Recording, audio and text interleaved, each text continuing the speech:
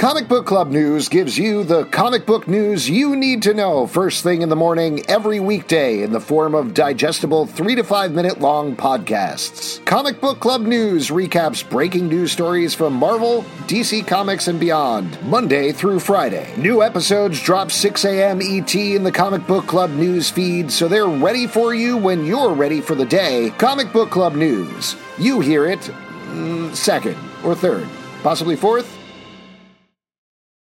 What's so special about Hero Bread's soft, fluffy, and delicious breads, buns, and tortillas? These ultra-low net-carb baked goods contain zero sugar, fewer calories, and more protein than the leading brands, and are high in fiber to support gut health. Shop now at hero.co.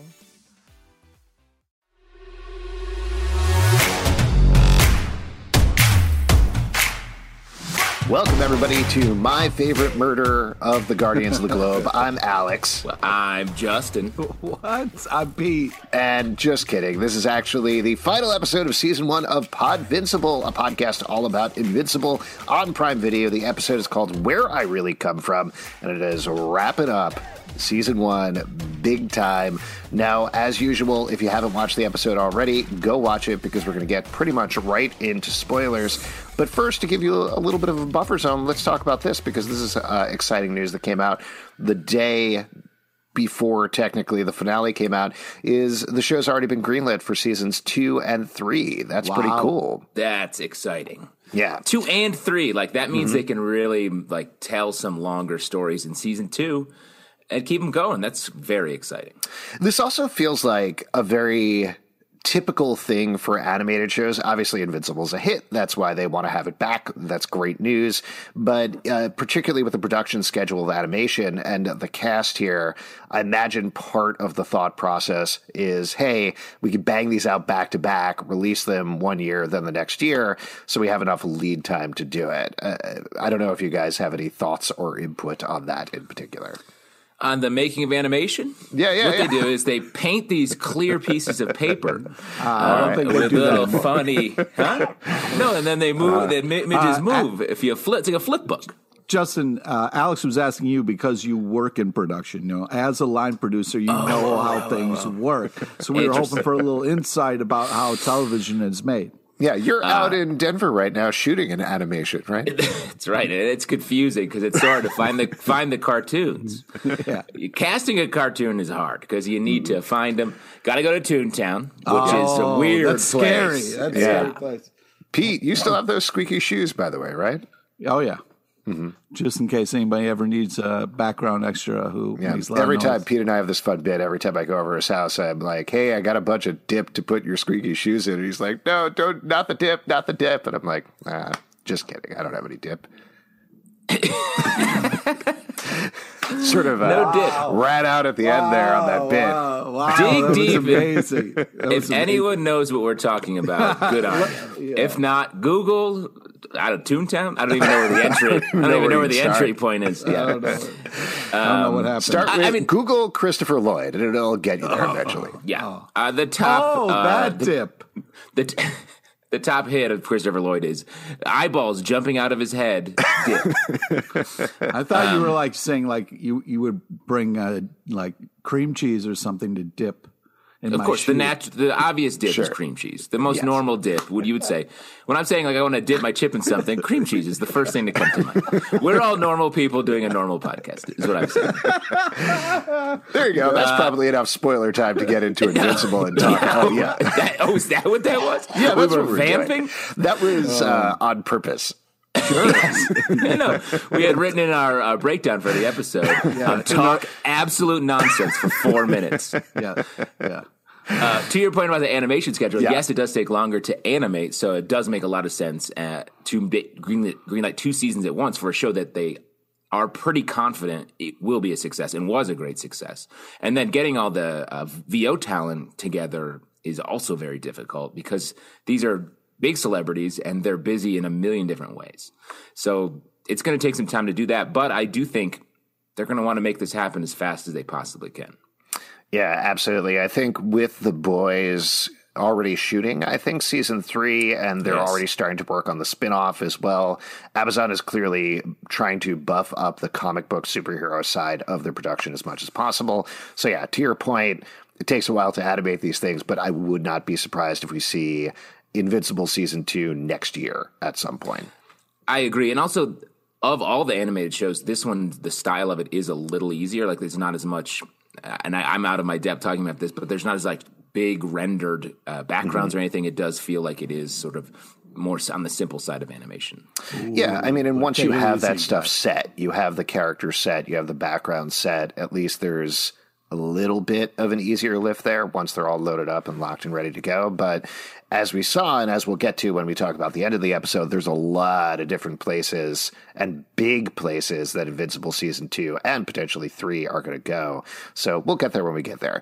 To give you the broad overview of this episode, though, relatively straightforward in terms of the plot, though not the way that it's executed, where we're picking up on the end of the last episode. Omni-Man is revealed to, well, be something other than what he said he was. He is covered in the blood of the Immortal. Mark has seen him kill the Immortal, and they have that conversation kind of over the course of this episode as Omni-Man reveals himself not to be a benevolent superhero, but actually an alien conqueror from Viltrum. He wants Mark to join him. Mark is not super into the idea of subjugating his friends and family, and they get into an enormous knockdown, drag-out fight in the most graphic way possible as Omni-Man tries to show Mark how fragile and unimportant humans are. Ultimately, Mark does appeal to Omni-Man's humanity, I guess we can call it that. I mean, it doesn't have any. Viltrumanity? Yeah, I think his love for baseball is what he tapped into. Yes. He tapped into the national pastime. Exactly. Yeah. This he was like, I hate baseball. Humans, but, it was fun to watch my son hit one out of the park, That's right. Take me out to the ball game. And at the end, in the last quarter of the episode, last third of the episode, we're getting a bunch of wrap-up and a bunch of teases for what's coming down the pike as everybody deals with the emotional fallout of what happened in the episode. But of course, the big thing here was the Omni-Man Mark knockdown, drag-out fight. This is not directly from the comic books. There's issue 12, and then I think it's 12 is the one with this fight, right? Or is 12 ends with we need to talk, and then 13 is the fight? Either way. Don't know. Okay. Yeah, I should have looked this up beforehand. I think so. Yeah. But either way, this is like 12 to 13, and this is pretty much the most iconic event in the comic book series' entire run. This is the thing that everybody talks about, the big twist. It's been kind of amazing, honestly, to see people who have not read the comic book reacting to this, stunned and shocked, which means the TV show did its job exactly right. Yeah, and especially the way that they showed Omni-Man's lack of care for humanity was just so hard to watch, and really showed the difference between comics and seeing it play out. Like, it was brutal, vicious, just and he really turned it up. I mean, they really. I mean, that whole subway sequence was just so brutal.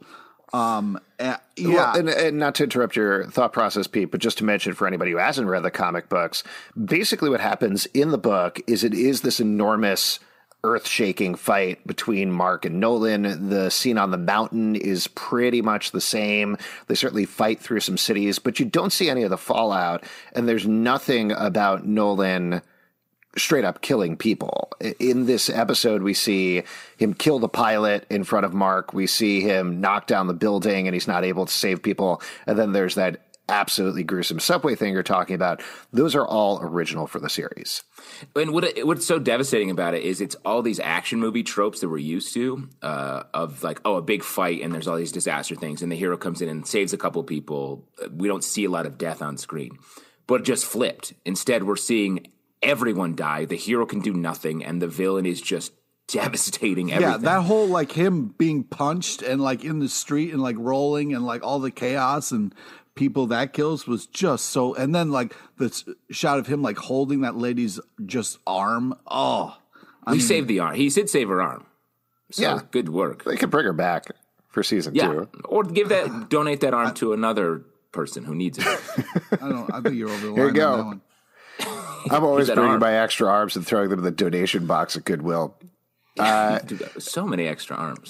And also the way that like Mark is like struggling with it, like, oh, somebody must be controlling you. Let my dad free. Like that moment was so amazing to see, like as an animation versus like still, and like then the whole part where he talks about like love and how he loves the mom like someone would love their dog or puppy. I was like, oh my God. You were like, oh my God, this is great. I own a cat, so I know exactly how Omni-Man is feeling right now.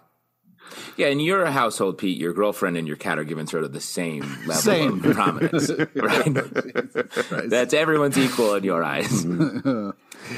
That line is right out of the comic book. I see her as more as a pet. But to your point, Justin, I think part of it is that we've seen Omni-Man play out entirely differently over the course of the season than we do in the comic books. In the comics, by the very nature of him kind of being there and flat and you hearing whatever voice you're going to hear in your head, there's a lot of fill-in you need to do with Omni-Man. Here, we've heard J.K. Simmons. The reveal that something is off about him happens much earlier in the show than it did in the comic book. So we've had a lot of time to live with not just his malevolence, but also the idea that we're kind of sympathetic to him sometimes. And maybe, even though he's probably a bad guy, maybe he does feel something for Debbie. Maybe he does feel something for Mark, which makes this episode so much harder to watch.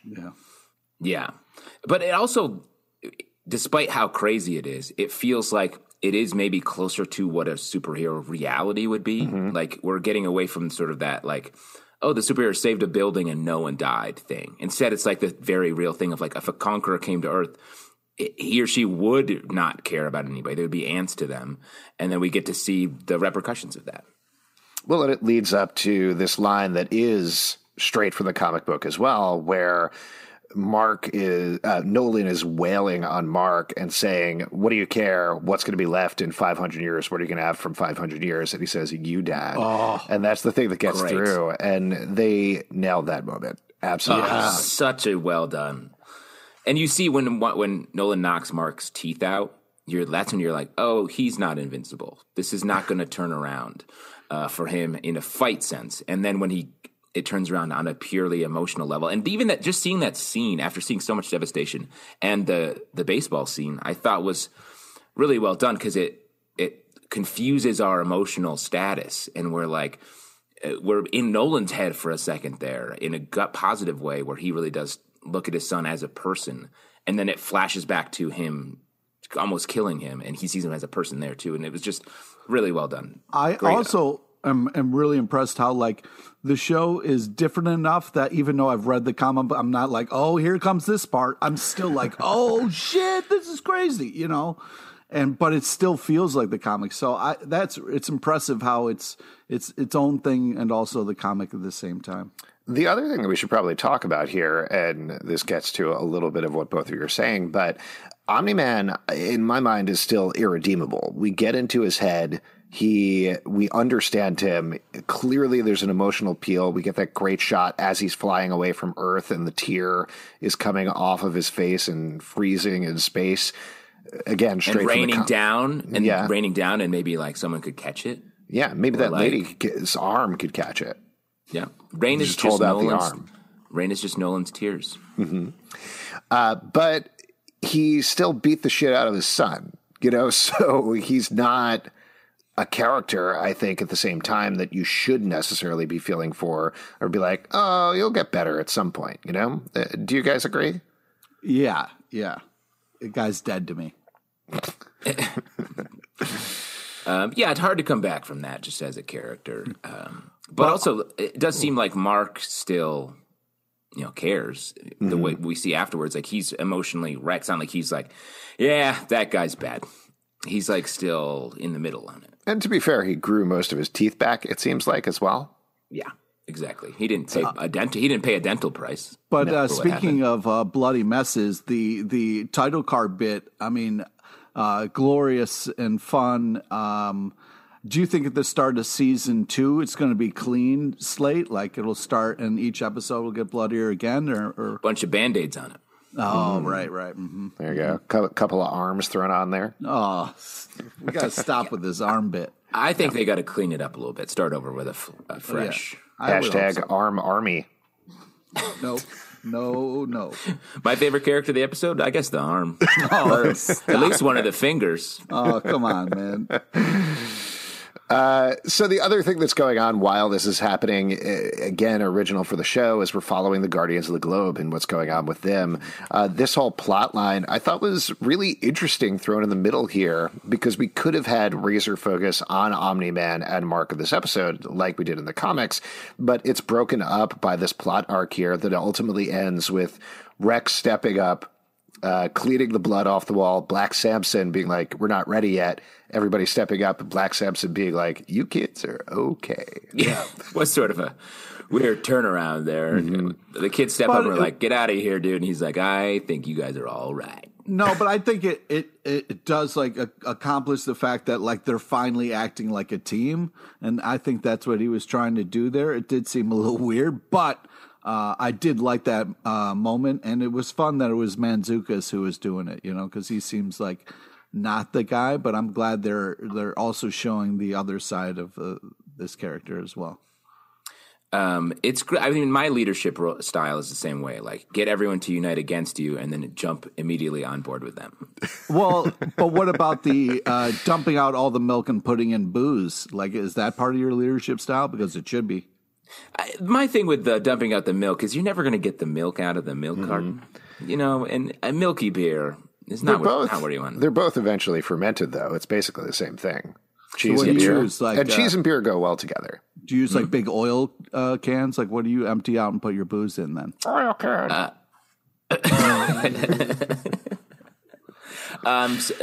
Campbell's Progresso New England clam chowder cans. That's how I store my alcohol. Oh my god! Oh wow! Wait, I've lost track of it. That's where you store your oil, or that's where you store your beer? What are we talking about? Alcohol. I store my oil in pickle jars and solution to all of life's problems. Yeah, basically, I bring everything home from the supermarket and then switch it all around. Yeah, exactly. And my pickle juice in my wine box.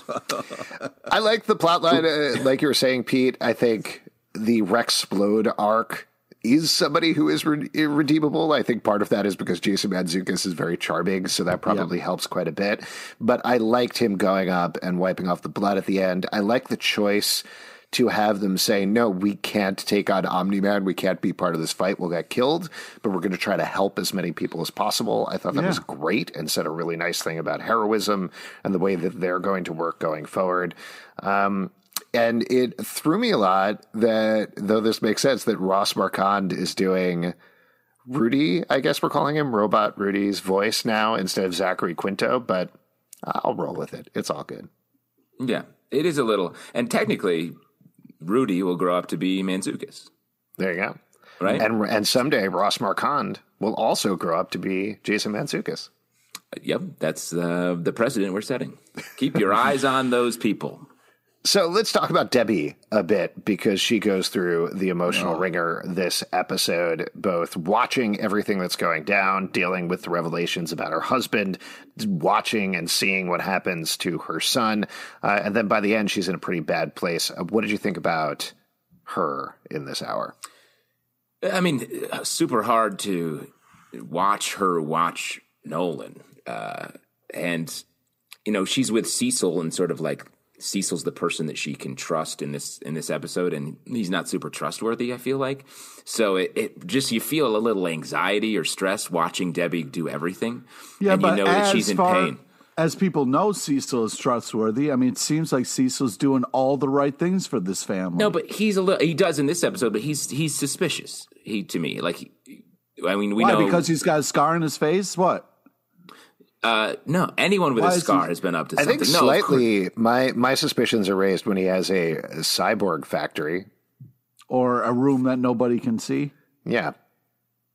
Yeah, that's what I'm saying. Like, there's the cyborg taking, what's his name, and bringing the cyborg army into into the government, and then comfortably where we land here, he's like, cyborg army with like really aggressive grimaces on their faces, which is like make the faces a little nicer if you want to make nice soldiers. That's what I'm saying. He's up to no good. He's making mean-looking cyborgs. Here's the thing, and I don't want to cause any controversy here, but when I see a cyborg walking on the street with a frown like that, I'm like, come on, give me a little smile, cyborg. Smile. Come on.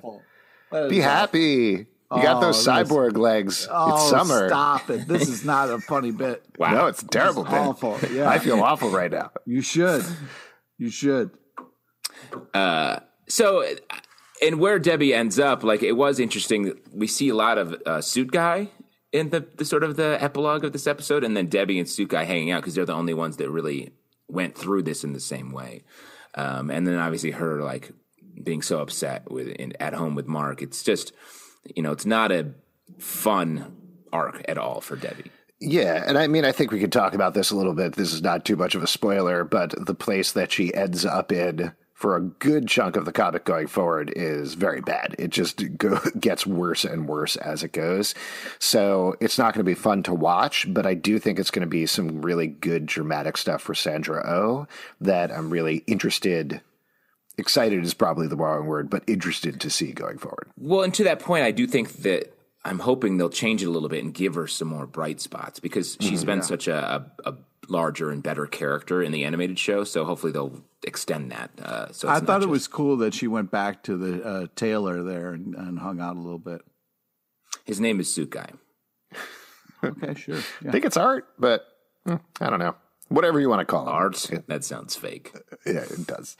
But do you think there's romance a-bloomin' there? Come on, man. Her husband just turned out to be a real fucking douchebag, and she's dealing with a lot. Don't push her into another relationship. Yeah, every time I'm sad, I have sex with my dry cleaner. Oh, my God. That is... You better tip really well. Your therapy. Your therapist told you to do that. Yeah, exactly. It's that's part a of common prescription when it comes to feeling Remind better. me to never go to the same place that you go to. I'm just dropping off 4 shirts and and I'm feeling a little anxious today. Stop. Ooh, I stubbed my toe. I got to go to the dry cleaners real quick. The other things that we get flashes of, Pete, curious to get your take on this because of the whole romance angle of things. But by the end of the episode, Amber and Mark are back together. That was tough because it was the second doorbell. Eve was so close to being the first one into Mark's arms, but Amber beat her there. That was a tough sequence. So you're Meave shipper, #Meave. Well, I very much like Amber's different, and I like her in this series a lot. I'm not shipping against it, but it's I'm That's the thing with ships, though, Pete. You got to sort of choose one. Sure, you can't ride on 2 ships. #Meave or #Mamber. I want Amber. I want Mark to be happy. That's what I care about. I think that. It's very nice. Choose a ship, Pete. The boat's sinking. Choose a ship. Amberk or Meave. I don't like the Amberk, but I do like Amber and him. What you want? The man always needs to come first. What? Is that what you're saying? The man always needs to come first in the ship name. No. What are you doing to me? Amberk.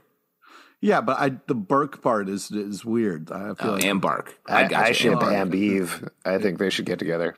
There you go. Yeah. Strong choice. Thanks. Yeah.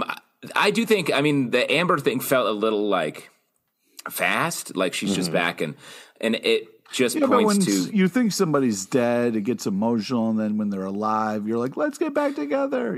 Being surprised your partner's alive is not a great foundation for a relationship. Let me just say. I mean, I keep faking my death with my wife, and you're sort of running out of steam. Yeah, you're doing great, man. You're doing great. Yeah, I'm alive, but don't tell Molly I told her I died. So don't tell her. Oh, okay. All right. I'm going to come back and really reignite the relationship. No. And that's a great way for to find out if I'm alive is listen to any of the podcasts that we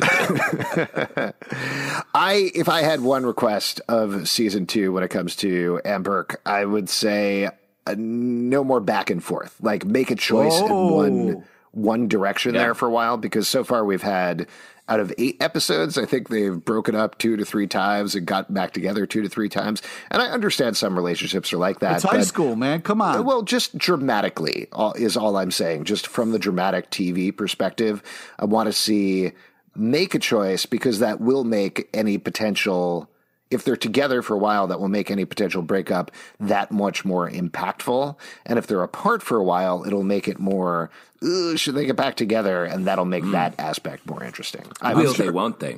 Exactly. If they're smart, they're listening and taking notes. Mm-hmm. Yeah.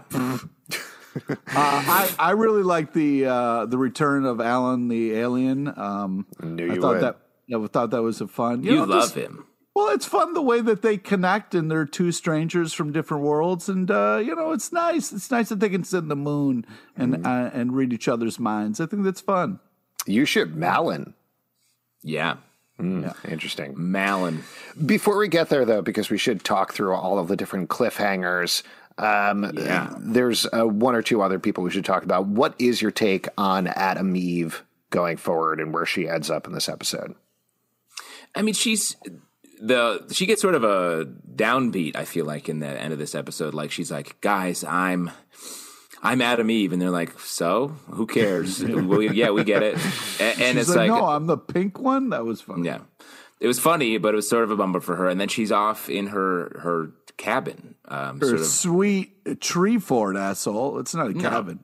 Of course, it's a cabin in the tree, a tree cabin. And I do think that it feels like she's on a lonely track. And I don't know where that's going to go. It seems like she's living her best life in Ewok Village. Get off her back, man. But let's meet the Ewoks. What if she starts dating Wicket? Would you ship? Go ahead. What's that hashtag? It sounds a hard one. A lot of vowels. A lot of vowels in there. Weave? Hashtag weave? Yeah. Weaving it. Evicket? I don't know. We'll figure it out by season 2, I guess. When this actually happens. Yes. I agree. I think we need to see something a little more with Adam Eve, because like we would talk about the last couple of episodes, she's just been kind of coasting along being like, I'm happy. The end. And that's it. So I want to see a little more of her separate from Mark. What is going on with her life? Give her some obstacles that she needs to overcome. I think that'll be interesting. And maybe she ends up on the Guardians of the Globe. I think that would be interesting as well, and give her more characters to work off of. And then the last one, before we get to the different cliffhangers, is William, who is kind of thrown in there as well. What do you think his function is going forward in the series? It is a little, I mean, he has some sidekick energy for Mark here, both in his personal life and as a superhero. I think he could sort of be running interference for Mark when things start to get complicated, as he probably Mark is going to rise to be the hero of the planet, like taking the place of Omni-Man. At least that's what maybe Cecil and other people want him to do. So then William is there to just get his homework and stuff. Cool. Yeah. Right? I mean, what else? What else? Yeah, He's going to cover for Mark and give him all the hot goss from high school and keep him in the loop how things are going on the ground while he's living in the sky. Yeah, we'll see. Let's talk about the cliffhangers then. As Pete mentioned, Mark ends up on the moon talking to Alan, and we have a bunch of flashes of things that have been left dangling over the course of the season. What a fun montage. Very fun montage. Also, I'll mention I really liked before that there was the clothes burning off effect as Invincible flies into space. That was very cool. But they're chatting. Apparently, the coalition of planets is banding together to stop the Viltrumites. They want Mark's help to take them down. He's kind of waffling about that. So that's one of the things.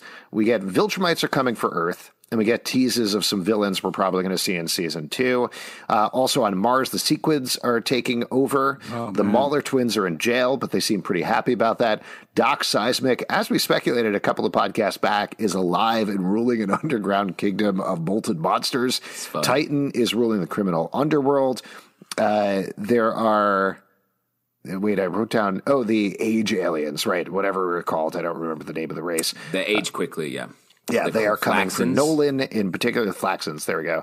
And Battle Beast, it's in space. Cecil has an army of cyborgs. And the last bit is Invincible says, I guess I'm going to finish high school, I guess. And then Alan says, sounds good. What is high school? Very funny last line. But of these cliffhangers here, these teases, what are you most looking forward to coming forward in season 2? Mars. Yeah, the Mars stuff is good. I'm excited for that. And that was crazy in the comics. So, and Battle Beast. I mean, that's a great rematch that we need to see Mark do better. Wait, Alex. I'm going to guess what yours is. High school. You can't wait for the high school stuff. What is it like? I never went. Oh, that's right. You went from middle school right to college? Yeah, right that's to right. Cornell. I had sort of like a whole Doogie Howser thing going on. Mm-hmm. Yeah, but not for being a doctor, for being a podcaster, TV critic. Yep, exactly. No, I'm looking forward to the Viltrumites, honestly, because the place that we've left off here with Mark, I keep mixing them up, Nolan absolutely murdering Mark. We kind of know what's coming down the pike from the comic books, but if you have 3 Viltrumites coming to Earth, what does that mean for Invincible? How is he actually going to stop them when they couldn't stop one of them? You know? Yeah. So that's going to be a big deal. There's also a potentially very dicey storyline coming that I don't want to necessarily say anything about, but I'm very curious to see whether it will get the same treatment. Robert Kirkman has been very open about, hey, it's 20 years later and we've reevaluated certain things and we did something wrong initially. So with one of those Viltrumites, things get a little uncomfortable, I would say, to say it generously. Oh, yeah. So I hope they do make some changes there in terms of the way that plays out, but we'll see what happens.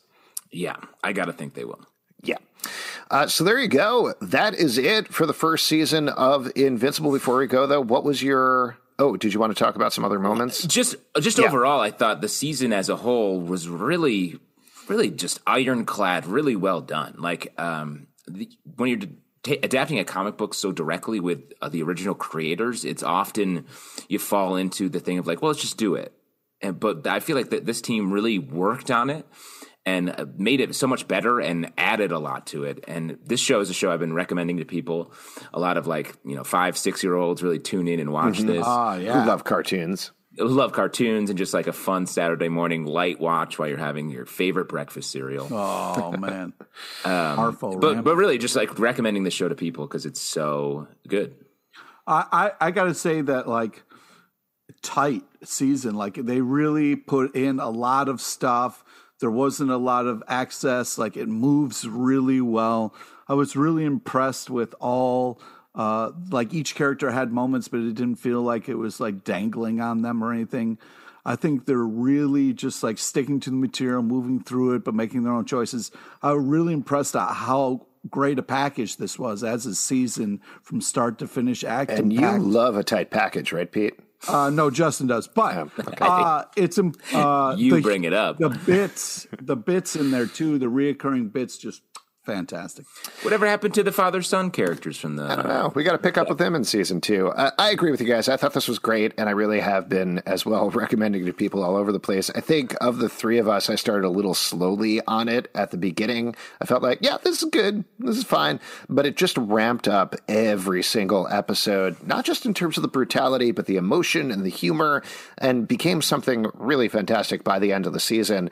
I also think, we mentioned this a little bit earlier towards the top of the podcast, but I think this is a great companion piece to The Boys, which has been an enormous hit, because they hit that same sweet spot of not just comic book source material and not just insane over-the-top ultra violence, but like I was saying, mixing the humor and the heart and the interesting characters and surprising storylines that, in a similar way to The Boys, where that's poking at the idea of comic books and superheroes while still buying into a lot of those tropes. Invincible does the same thing. That's great. I'm very excited to see both of them going forward on the service. It's very cool. Yeah, love the service. Love a good service. Before we wrap up here, what was your Invincible moment from this episode? I'll jump in and say I really liked, and I thought it was emotional and difficult to watch, the montage after Mark wakes up fighting his dad. We see all of his dad's words juxtaposed with both the positive things that he did for him as a father and then the absolutely brutal, devastating things we saw in this episode. I thought that was such a great way of both showing these superhero characters in these different roles and villains. And the way it is when you have parents and you grow up and you're like, wow, when I was a kid, my parents were like, they were my heroes. And you're like, but they were also people and made mistakes. You realize that as you grow up. And to see that juxtaposed to this, or heightened to this superhero world, was great. Pete, what about you? I got to say the helicopter kind of sequence where they were kind of like the animation was like that helicopter blade going around. That was like, yeah, that's, really... I think, the same sequence Justin just said, right? Am I wrong? I don't know. I don't remember a helicopter being involved. It's right after Nolan leaves, they cut to Mark lying on the ground, the helicopter sort of still framed. Oh, I see. No, that was... This was later. This was after. Yeah. I'm talking about sort of the montage. Gotcha. Yes, and right, because I agree with you, Pete. That was cool. It like the fact that it was like a slideshow. Yeah, it was and we just could like see all the reactions, and especially in an animated show, to jump to stills like that was a strong, cool very choice. Powerful, cool choice that I really liked. And that's what I mean. If they can keep finding like artistic ways to kind of tell stories, I think it's a great use of the animation. It's just fun to see, especially when something you're used to the material, when you get new stuff like that, it really adds a lot to it. So that was my moment. But overall, I've been really happy with this first season. I think for me, it's got to be the subway scene. That's the thing that's going to stick with me for a very, very long time. Good luck riding the subway next time you're on there. That's a pretty typical day on the New York City subway. Yeah. That's why it stuck with me. I was like, it's been a while because of coronavirus. Don't really regularly ride the subway. I miss that, when somebody slams through the train and just rips us all to shreds. That's why you always say, you hear people on the subway saying, watch out for the face coming through the subway. Away from the kid face. Yeah. That's how I pick up most of my loose arms, to be honest with you. Oh, my God. And again, thank you for recycling those arms. Anytime. If you'd like to support our podcast, patreon.com/Comic Book Club. Also, we do a live show every Tuesday night, 7 p.m. to Crowdcast at YouTube. Come hang out. We would love to chat with you about Invincible. iTunes, Android, Spotify, Stitcher, or the app of your choice to subscribe, listen, and follow the show at Comic Book Live on Twitter, comicbookclublive.com for this podcast and more. Of course, we will be back for season 2 of Invincible whenever it hits. In the meantime, we've got plenty of other podcasts to check it out. For Kirkmania, this is Alex. Yeah! This is Justin. Wow. Pete gets the win. Pete and his girlfriend and his cat. Again, all on equal footing.